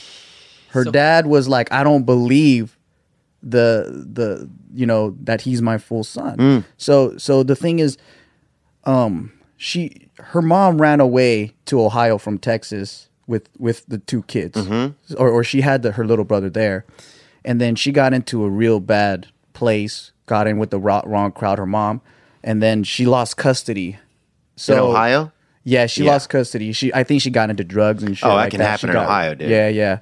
So then, when that happened, her dad's family, my girlfriend's dad's family, they got a hold of my girl Jess and brought her back to Texas, but not the little brother. Oh, really? So they grew up separately. They still talked and stuff like that. And then, you know, her mom kept saying, "Yeah, that's his son," but then no one really believed it because of how crazy she was. Yeah. And then when they took the 23andMe test, it was like, oh, by the way, you're related to these people on her dad's side.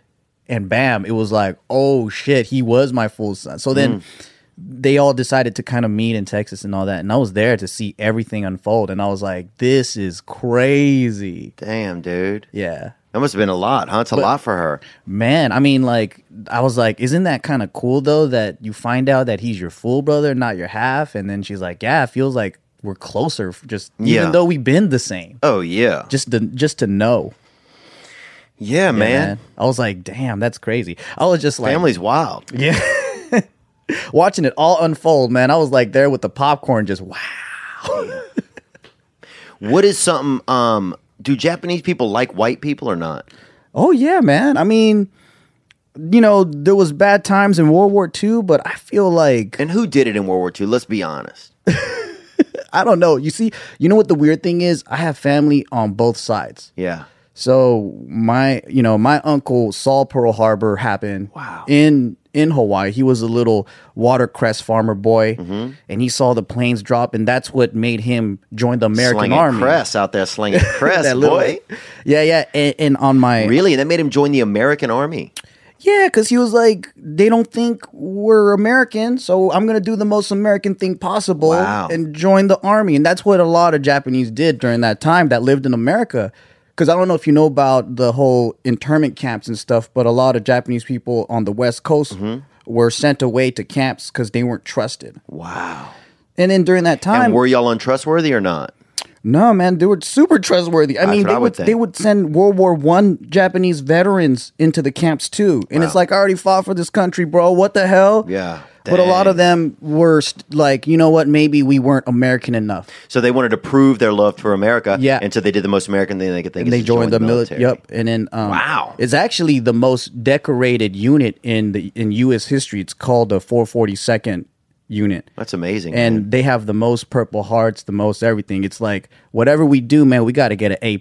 You know what I mean? Of course. And did you guys? Did they have? Is there a film or documentary about that? Yeah, there's a few things out there, but I think one of the reasons why there's so much like separation or what it looks like is because a lot of these things aren't taught in school. Yeah. So no one I never knows, knew that. Yeah, no one knows our contribution to the U.S. No one. We're always looked upon as foreigners and stuff like that, right? Yeah. So I have a lot of like, family members that have been here for like 3-4 generations and stuff. Wow. Especially in California, man. Japanese and Chinese have been coming here since the 1800s. Oh yeah.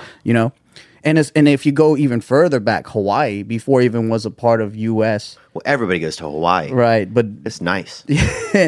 But yeah, they were out there for a long ass time. Wow. And then so on my mom's side though, we have there was a lot of military officers on the Japan end. Dude, that's cool, man. Yeah. Well, you know what's interesting is, and how we get some of those ideas. So I think about how I get some of those ideas growing up and not thinking of someone that is Japanese or someone that looks like you. And in my first thought, I wouldn't know. I think I don't know if I would go. Do people go Latino as well? Do they say a mix with you? What do they say? I don't know. I mean, people guess. If they've been around, I think Asians, they can tell. Oh, yeah. I mean, we can't even tell each other apart, too. Oh, really? No, we can't do it. Oh, my God. No. That's a myth. Y'all got to make that announcement. Yeah, dude. yeah, that's a myth. Because we think always you guys have like some insider trading there going on with it all. It's like, we could tell if they're from Asia because they'll dress a certain way and they'll speak the language. Filipino's easy to guess. Kind of, yeah. I mean, if I hear the language, I could tell what they're speaking. Yeah. Yeah. But sometimes a Laotian will sneak in and you'd be like, yeah, that's true. Filipino. The Laotians are very sly.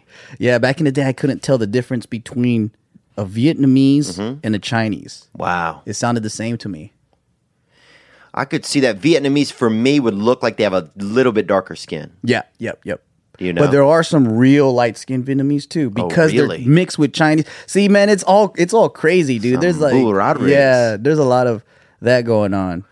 Dude, that's wild, man. But yeah, man. Well, so we just didn't have anybody that was like that. Yeah. We didn't have. So of course, and also on television, you didn't see any characters like that. Yeah. All they had was that little magic guy on that boat, little fucking juggling Daniel, whatever that guy's name was. Or we're always like some foreigner. Yeah. Or some exchange student. Yes. Or like a liquor store owner or something.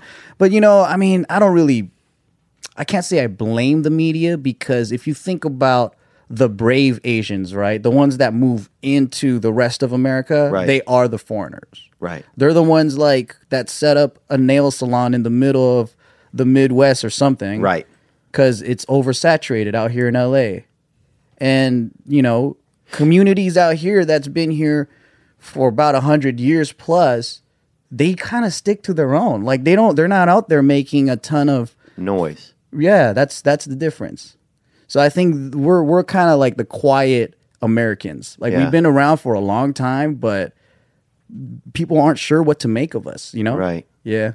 No, I think I wish that where I was from was like more of a quiet Americans. I think a lot of it is. I think sometimes the media just does a lot of things, the news, and says that these places are being loud and these places are being like this, and they're really not, It's like, I think it's really interesting that when you say that, so now do you get upset if you guys, like, say you guys, there's a group of someone from Japan or an Asian person that goes into a smaller town in the Midwest and opens up, like you said, businesses that are pretty, like in New Orleans, there's a lot of Vietnamese fishing people, like in that industry. There's a lot of people in the service industry, right? Like I have some friends that are wedding planners. They're like, but do you get upset if there's a sitcom or a joke where they joke about an Asian nail shop? You guys don't get upset though, do you?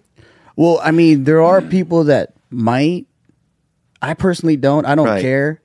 I mean, because I don't think that they represent who I am. But there's a lot of people out there that do. I see. And these are, I think, majority of them is because, like, they might be the only Asian kid in their neighborhood. Right. And then their friends see that and think that that's who they are. I see. But, I mean, you're in LA, and you have access to a lot of us. Right. So you know that there's a huge range. Yeah. But that's almost as if, like, let's say you were the only white guy in Japan, right? Right. And let's say somebody from Russia comes and does something, and then they look at you, and then you're like, yo, we're not the same. Right. I'm an American white guy, and that's a Russian guy. Yeah. That's the same thing. Oh, I see. So there's... Oh, wow, that's interesting. Yeah. So it's a totally different, from north to south. I mean, Asia's a huge, huge plot of land. Yeah.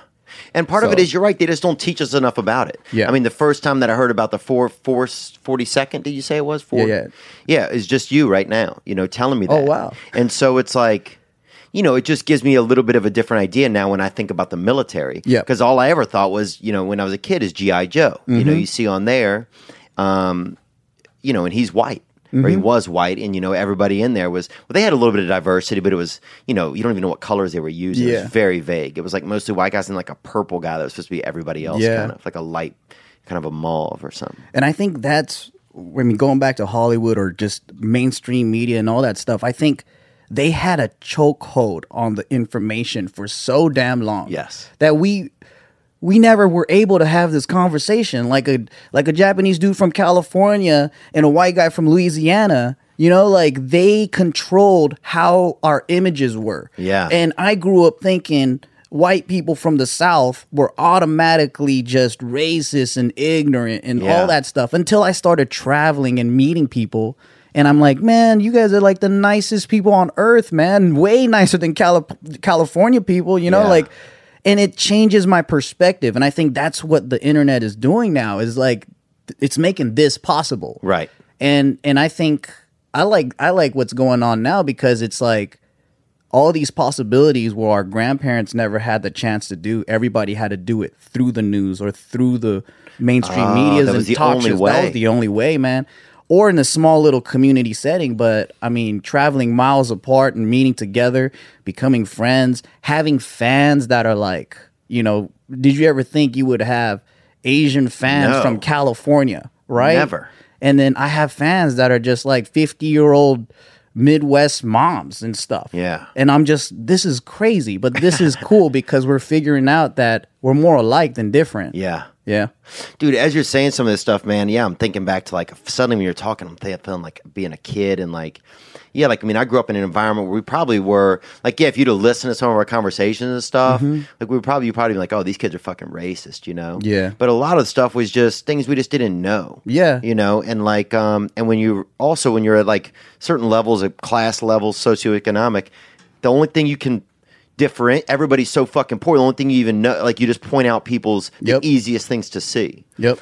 And we never had any influence. Yeah, of course. We never had any influence outside of black and white. So like, but hearing that when I was on your show and you guys are joking about the shit that I used to joke about and feel okay joking about, I'm like, dude, these people are more like me than I am like me, which was just crazy. Because you man. changed. Yeah. Because you're afraid to say things, right?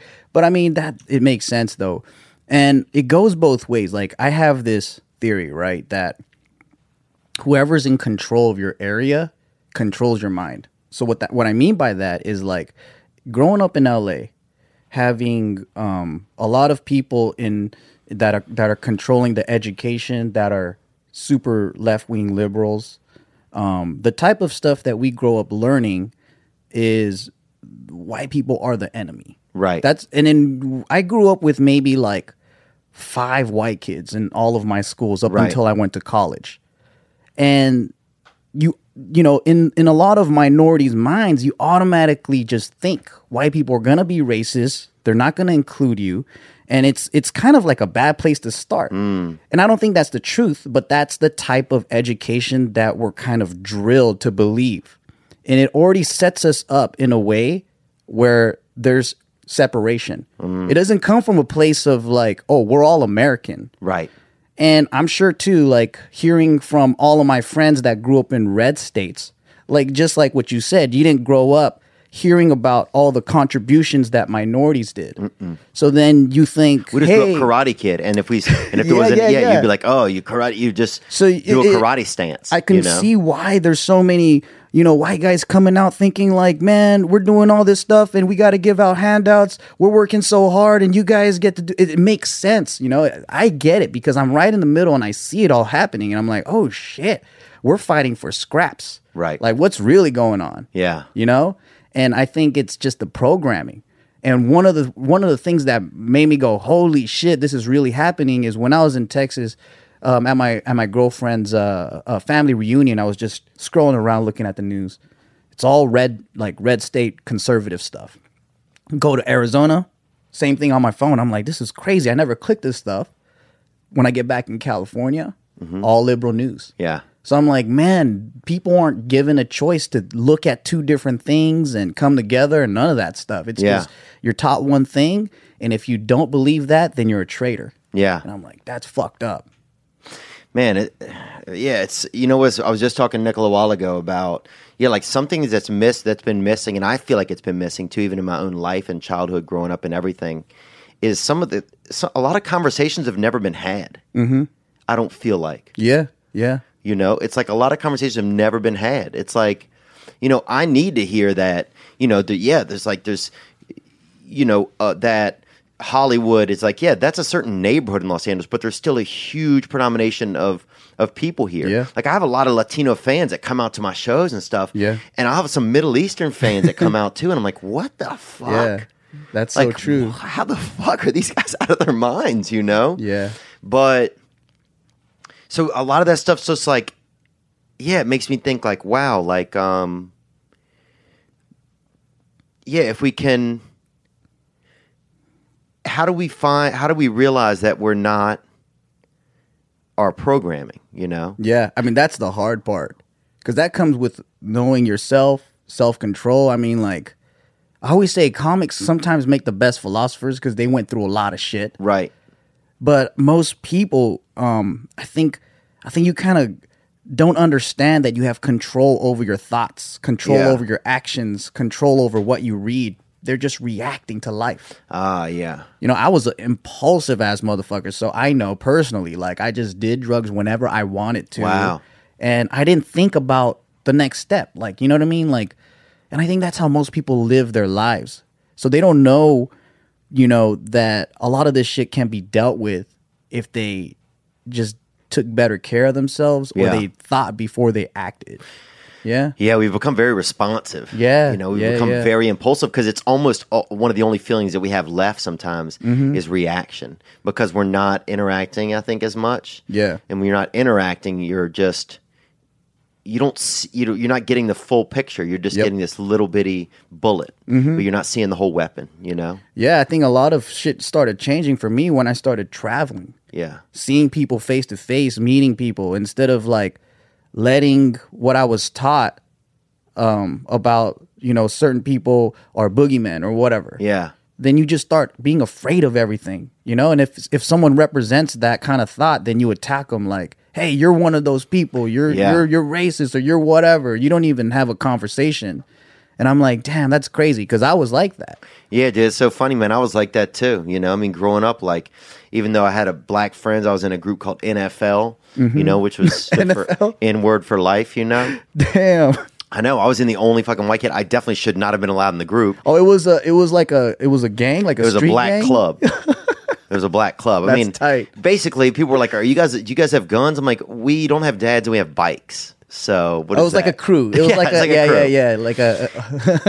But I was like, but then I had a lot of anger sometimes towards black kids, because I got jumped by black kids a couple times. Yeah. Man, and it just made me, and some of them have been my friends, and I didn't understand it at all. Yeah. And then at that point, like, we also kind of went our separate ways, where like most of the black kids in my town didn't go to school after 8th grade. They just disappeared. They didn't go to school at all. They were welcome and allowed just like anybody else. They were our classmates, but they just disappeared. Yeah. They went off and got caught up in other stuff. Yeah. So yeah, I mean, I had a lot of, but I have to, I realize now, like, I don't have anger towards like individual black people, but I do have.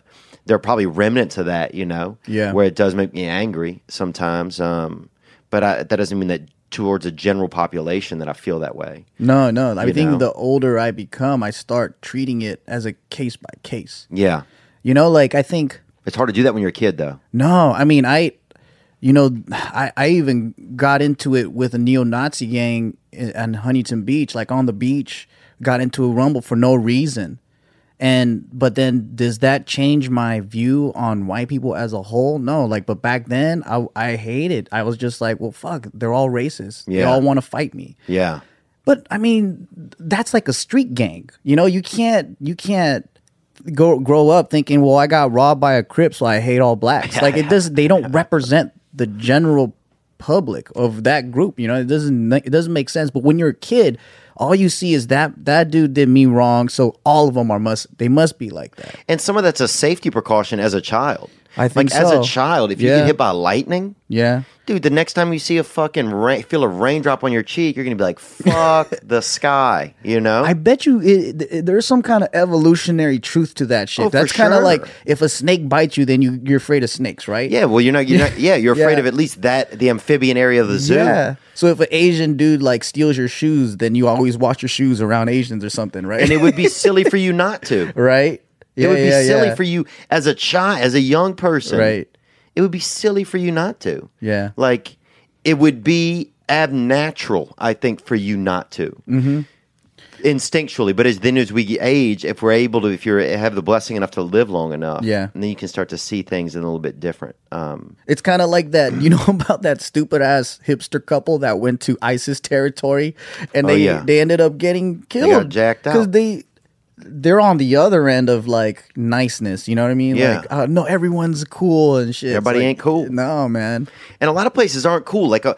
America's going through a time where also diversity is only really been happening heavily into a lot of different cities since colleges started really bringing in a lot of different cultures. A lot more students are moving in from different countries and going to universities, international students, and so you're starting to see a lot more cultures pop up in America, especially in the last 20-30 years. Where they're becoming prolific and getting voices like you guys have at JK News. Like you guys have a huge audience, 4 million, 5 million people. And it's and you have a voice, and the crazy thing is that I realize the voice isn't that different. Mm-hmm. Yeah, that's what it's all about, right? I think it's all about us being a real democracy, America being able to come together and share voices of what we really mean, us, real people from the community talking about how they feel and what they think, not our representatives or not what the media says. Agreed. So, because you're in Hollywood, you know how much they control the script, you know how much. It's the worst. That's why we're here. That's why you and I are doing our own things. Yes, and people, I think they're tired of that shit. That's why they're listening to people like us, because that's what they want to hear. They don't want to hear that bullshit when you turn on the news and then it's fake as hell and it's so sensationalized, and they always focus on negative shit. Yeah. To get people all riled up so they could click that and click this. And I think what's happening now is they're so desperate that they gotta look for shit that makes people go, oh my God, another guy died. I gotta click this. I gotta click that. Yeah. It's definitely gotten that way. But the blessing in that, I think, long term, is that a lot of that news has jumped the shark. It's people are like, oh, this isn't. If it costs $500,000 to make that show today, you're like, a lot of people getting paid along those lines to have an influence and have an input. Whereas, things can be more grassroots at our level. Yeah. Where it's you don't make, nearly the money you make off of advertising on a big show, but also you have the blessing of being able to try and have a moment to be genuine. Yeah.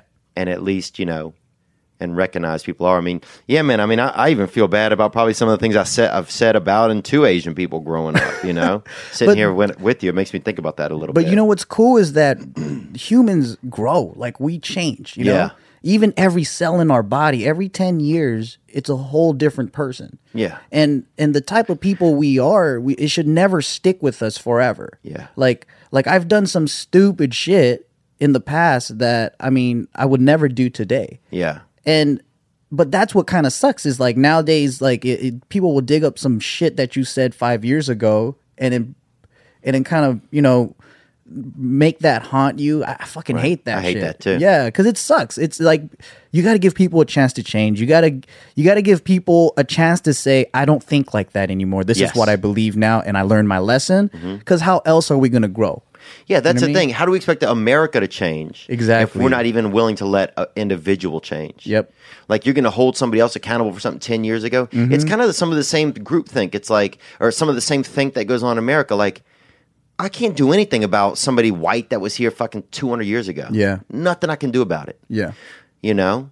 I mean, my father's from Nicaragua. My mother grew up in Chicago. Yeah. You know, like the first stop on the Underground Railroad, like the only place to get off the train. You know, like my family wasn't involved in all that kind of shit, you know, and the racist stuff. But it's like, yeah, you have to let people change. You have to. It's so true, man. And I have to remember it. You know? Yeah, and then it's all about not taking anything personally, because it might be that you're just a representation of what they, you know what I mean? Like maybe some white dude did something wrong to somebody. Yeah, or like, and then they look at you like, oh, fuck this dude. Yeah, you know, or you just don't know. Like that's what I came to realize. It was like, man, it's not about me. It's their image. It's their reality. I'm just a character in their show. Yeah. And it's like maybe they got swindled by an Asian dude, and then they're like, I can't trust another Asian ever again. Yeah. You know what I mean? So the Chinese finger trap. They have you put in all 10 fingers, and then they steal your wallet. That old trick, you're like, fuck. That little Can't finger even stop thing. them. Oh, yeah. Well, Damn. I remember a guy pulled up in our college town one time and had 5 fingers. You put them in, they got trapped, and then they stole your wallet. Oh, shit. That's crazy, man. Pretty awesome, though, in hindsight. Like, damn, this is fucking great, dude. Yeah. I mean, but all I could do is be the balance. Right. You know? And I love that, man. Be the balance. Yeah, because if they meet you and they realize, oh, shit, you know what? I was wrong. Yeah. You know, instead of perpetuating whatever they thought, you could kind of like freaking Jedi mind trick them. Yeah. And then be like, no, I'm cool, man. This is cool. Yeah, it's like you get a chance every time you meet somebody to show them a different example. Yeah. You know? And I kind of think that this is something that minorities, or specifically in my culture, we knew that it was a group thing. Like anytime any other group encounters a Japanese person, we're representing. We have the whole race. We have that responsibility on our shoulder. That's beautiful. We can't look stupid. We can't treat people wrong because they might think all of us are that way. Right. But I don't think. I think this is a new concept for other people because we're a collective society, so we think about the group all the time before ourselves. Wow. Versus in America, it's all about the individual thought, freedom, and stuff like that. So it's like, wow. Yo, man, that's that other white guy. That's not me. Right. Like, and I'm not even the same person, right? But there's got to be some type of connection that everyone's got to be responsible for, because if it's not you, they're gonna think that about another guy. Right. That might be your brother or your neighbor or Yeah. something else. Yeah. Yeah, and it's like, how do we find out what that is? You know, that's tough. But I think, it's like, we just keep trying to figure out, I don't know. We just stay open to change, I guess. Yeah, for sure. And be the balance, man. Yeah, because I think it's kind of, I'm personally like looking at individual situations, right? And it's kind of like, well, we have poor white kids in America that grew up in shady ass situations, but they don't get government funding when it comes to colleges. They have to go through even more shit, and they're called privileged, right? When they're not. And then you have, maybe a guy like me that kind of fucked around, and I get a second chance because I'm a minority. Right. And my first time going to college, I just wanted the aid so I could buy weed. Right. So I could buy a pound of weed and sell that shit. So I'm taking advantage of the system when another guy that really worked hard at school could have went through it. Yeah. I mean, fortunately, it worked out well for me because I ended up sticking with college and I graduated. But individually, there's all these different cases where people are getting fucked, and they shouldn't be because they did their job. But then I can see where, people feel like, man, that's fucked up. Yeah, it's like we're living like we're living like the life that 2 generations ago. You know what I'm saying? It's like we're living based on a previous generation all the time. Yep. So it's like, yeah, it's just, I don't know, and it's hard to put good boundaries and good practices onto something, or realistic boundaries and practices that are effective onto something that changes constantly. And America's just changing constantly. Yeah, that's true. And you can't bring back old shit like this happened 50 years ago and you're going to do it again. But I think it's just the whole resentment, people holding on to People want to hold resentments. That's another thing. As a group, we got to realize the biggest thing you can do is say, let's move onward. Yep. That's the past, you know. Because when I look at it in a positive way, man, we have so much talent. Like, we could get the best of every group. Yeah. You got the Asians doing math. You got the you know, you got like Swedish people playing building furniture or something. Furniture, you know what I mean? bro. Like whatever. And then you got the Louisiana people making like catfish and stuff. Or like, I don't know, sandwiches. But I see what you're saying. We got the best of the best. And that's what we need to like put up. And like, we could say, look, we're still, this is fucking America, bro. And I think a lot of people still want to have American pride, though. Yeah, I am. Yeah. And I love it, you know, and it's so weird that that's not a cool thing anymore. I know. The cool thing is to hate America. And I'm like, why? Yeah. I'm the kind of guy that wants to clean up my house, not just move away when it gets dirty. You know, that's the way to do it. Yeah, I mean, my father moved here, and gave us a chance, you know. It's like... He came from Nicaragua? Yeah. Oh. And I only say Nicaragua on certain groups of people because it's a risky word to say right now, dude. You know what I'm saying? Some neighborhoods, if I'm going to say it, I roll up the windows. Oh, shit. Because I don't want anybody hearing it. Yeah. You might slip it up a little bit. Oh, dude, it's just... all it takes is just a little bit of dry air in your throat. That's crazy how you're half Nicaraguan, but then you still kind of identify with white. Yeah. Yeah. Yeah, because it's just where I grew up. And my dad was so old that he couldn't teach us a lot of like Spanish and stuff like that, you know. He taught us some stuff, and he took me one time to Central America, but man, no, look, dude, it's fascinating. I appreciate you coming in.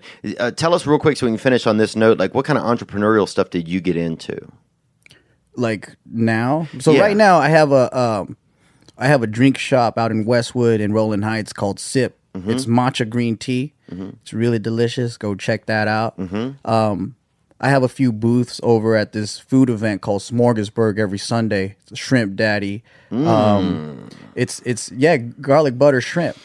You know what? I gotta take you. We should. Dude, I go over there and shrimp up with you, boy. I fucking love shrimp, dude. You guys like shrimp? Oh yeah, man. Dude, what time do Japanese people go to bed at? What?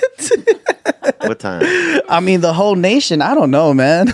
Like normal people, I don't know. But 7:30. I feel like you guys get in bed early, bro. You think I'm that disciplined? All right, nowadays, I do sleep early. Nowadays, I do. But back in the day, though, I used to sleep at like 6 a.m. Really? Yeah, and go raving all night. Nuh-uh. Yeah. Japanese people go to raves, huh? Yeah, the whole country, bro. What kind of game do y'all play at the house if you have a board game? Like, was there like some traditional? I mean, we grew up playing. Was it just Monopoly and stuff like that? Oh, regular like stuff, our or was stuff? there? Yeah. We would play, Monopoly, just regular board games. Yeah, I don't remember any Japanese specific games. No. Yeah, it would just be video games. Oh yeah, stuff like Konami. Remember that company? Konami. Yeah, that sounds familiar. Yeah. What about Chinese checkers? Yeah, what about that? Oh, with the marbles? Yeah. Was that the Chinese checkers? Right? Yeah, I played that. I played that. Yep. That's awesome. Played chess, played dominoes, played everything. Yeah. And do you guys, do Japanese people have sex and stuff, huh? Lots of it. Really? Whole lot. Oh my God, bro. I can't even imagine that because I don't watch that kind of shit, Yo, bro. Man. Well, I don't like Japanese porn. But you don't? Why? Oh, man. It's not can't the same, bro. It seems it's weird. I mean, it's just a whole different world. I mean, you just gotta be in it. Like, it's kind of weird being in both worlds because it's like the opposite of the U.S. Yeah. Everything is just nuts. But they embrace sex. It's not a taboo. Like it's okay, but it's not like it's like breathing. Like everybody has to fuck, right? I mean, it's accepted to the point where they have nurses there that'll help beat off dudes that can't beat off anymore. Wow. Old guys? Mentally disabled or whatever. Oh, like wow. they make their rounds every month and they're like, this is a human need. I'm going to beat your ass off. Pop, pop, pop. Damn, that's beautiful. And then the guys are like happy and they're like, Yeah. Yeah, I was like, oh, I'm going to go rake the yard now that I got all this. Now that I'm putting these binoculars down. Wow, that's crazy, dude. They should have, if they had that service in America, though, I can't even imagine. Right. It's kind of prudish here. Yeah, America's pretty prudish, huh? Even though we think we're not. It's crazy because, like, we are cool with violence, but we are not cool with a titty. Yeah. And that's the weirdest thing to me. Do you think sex would be more fun if you were a white person or if you were a different ethnicity? Do you ever think about that? No, I don't know. I don't know. I never thought of that at all. I think I'd be more efficient if I were Japanese having sex. Why? I think I could get it done quicker. You're and just doing more the time and shit. Yeah. You picture Japanese people to be always on time and like Definitely. Oh, here for the pussy. Yeah. You know what's funny is that stereotype is not far from the truth. Yeah. Where like if you go there, the way the public transportation runs, it's on the dot, bro. Wow. You never have a late train. I don't know how they do it. Well, I think because to me, Japanese people seem respectful of time to the point where they're like, okay, that's when I'm supposed to be there, then that's when I will be there. Like, it's more that's of a. true. They seem to have more of an honor system in most things that they do. Man, I used to get my ass beat if I didn't respect time. Yeah. Yeah, like more than grades. Yeah. Yeah. Wow. My mom would be like, so I remember one time I got in trouble for graffiti. So we had a court date. And then she was like, fuck, I can't find this court. This is before GPS and shit. And then so what she did was she drove to look for the court the day before. Wow. So she timed herself how long it would take her to get to my hearing. So she could take me the next day and be on time. My son will be on time. I was like, damn, dude, that's Dang. crazy. But that's how she always did shit. Like, oh, if you have a job interview, you don't know how long it's going to take. You just go there the day before and kind of scope out the spot. That's a lot of honor, man. And I'm like, wow. That's a lot of respect for the court system. Yeah. Dude, man, I would be Japanese next time. Dude, would you be white? Yeah, I think it depends. Maybe, Come on, I gotta say yeah. yeah, man, like maybe Louisiana white. Louisiana white. Bro, Yeah. okay. I'll be, because a crawfish farmer is something that I can want see to you do, out man. there. Yeah. Dude, we should do a sketch or something. A sketch that like kind of shows Like some trading similarities. places? Yeah, and do some funny stuff Yeah, though. that'd be funny. Um, You know what I try? I want to try catching catfish with my hand, man. oh, really? Dude, It looks that crazy. is- well, now you're talking about Japanese porn again. That's a thing they do down there, right? I know. They catch the catfish. They do some things, man. Oh, yeah, they do. But I think also you also, again, are referencing Japanese porn the way you keep moving your arm like that. Do we have a couple of, yeah, it's called noodling down there. Noodling. Did we have a couple of calls that came in for Joe? Yeah, we got a couple. All right. All right. This might be a familiar voice. Hey, this question is for Joe. It's Ryan Davis from the Tinfoil Hat Podcast. I didn't get to ask you this when you were on our show. Are you one of them superstitious type of Koreans? Okay, first of all, Joe isn't Korean, dude. Ryan. He is Chinese. I'm joking. Good Joe old is- Ryan. That's the lion hair Ryan, right? Yeah, that's lion hair right from Man, tinfoil. homeboy looks like a straight Viking. Oh, yeah. Doesn't he? Oh, he could fuck in the snow, undeniably. Do you think that, what do you think, man? Am I superstitious? Yeah. Or does that start to fade away? You know what? I think I grew up Christian. So my family is not a stereotypical Japanese family, where I think a lot of Japanese people are they dabble a little bit into the, as you can say, dark arts. Oh, yeah. I know they're in them. But it's an atheist country, so they're more Really? logical than anything because they wow. believe in science. But they do a little bit of the home religion is Shintoism, but it's kind of like how Catholicism might be for most people, where they just kind of do the ritual stuff, but Right. they're not like devout. But it's a part of the culture. What about reincarnation? Is that a popular belief in? Yeah, I think so, because Buddhism. Yeah. Yeah, but for the most part, though, I think they kind of they're more modernized now. Yeah.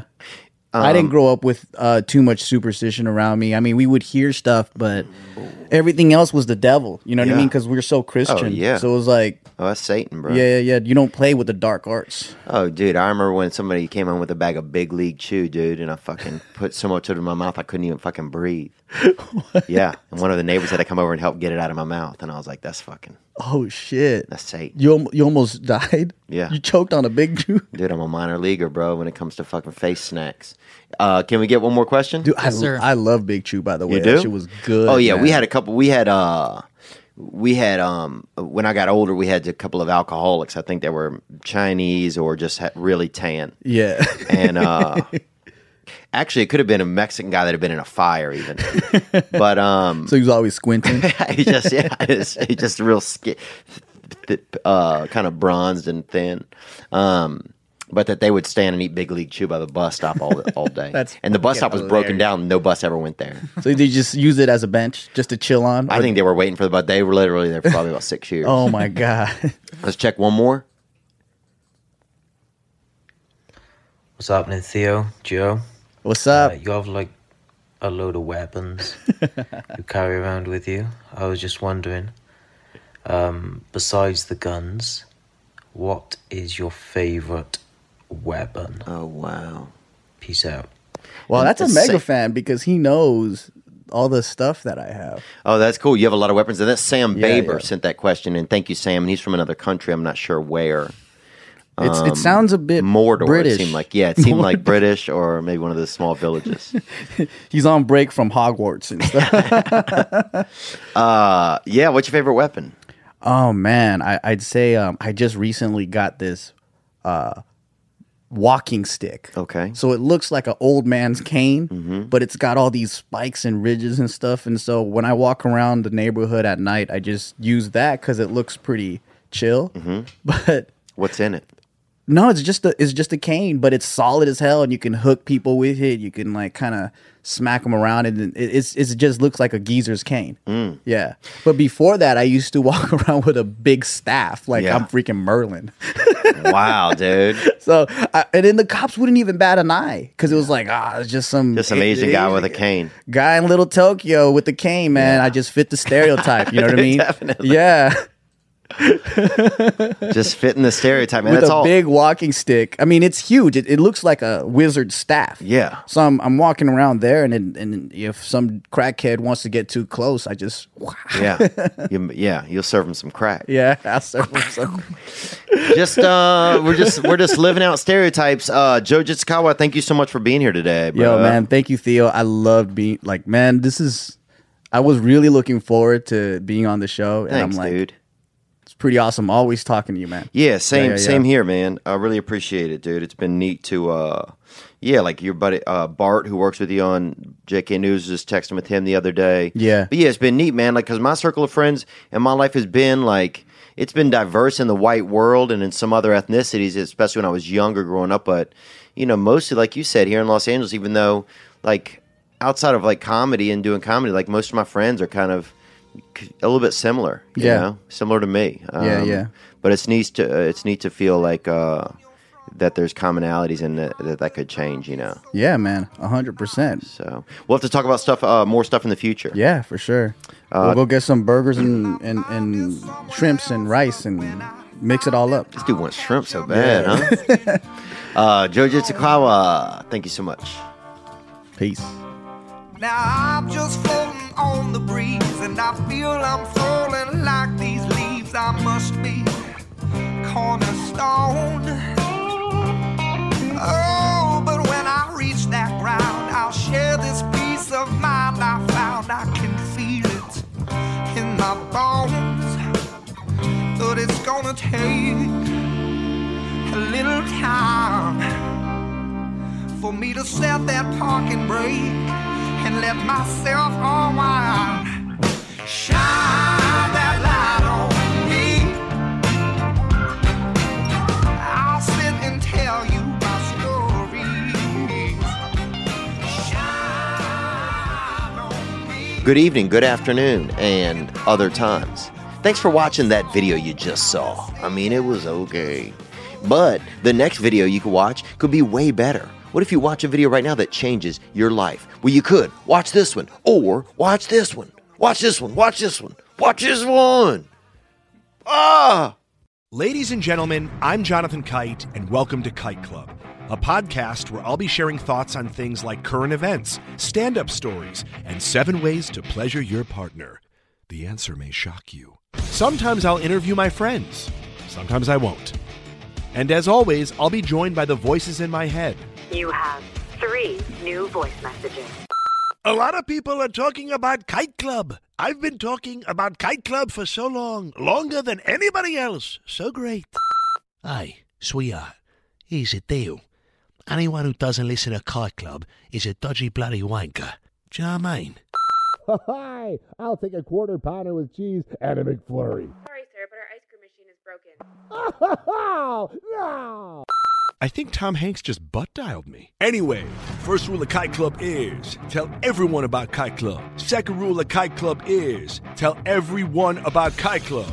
Third rule, like and subscribe wherever you listen to podcasts or watch us on YouTube, yeah? And yes, don't worry, my Brad Pitt impression will get better.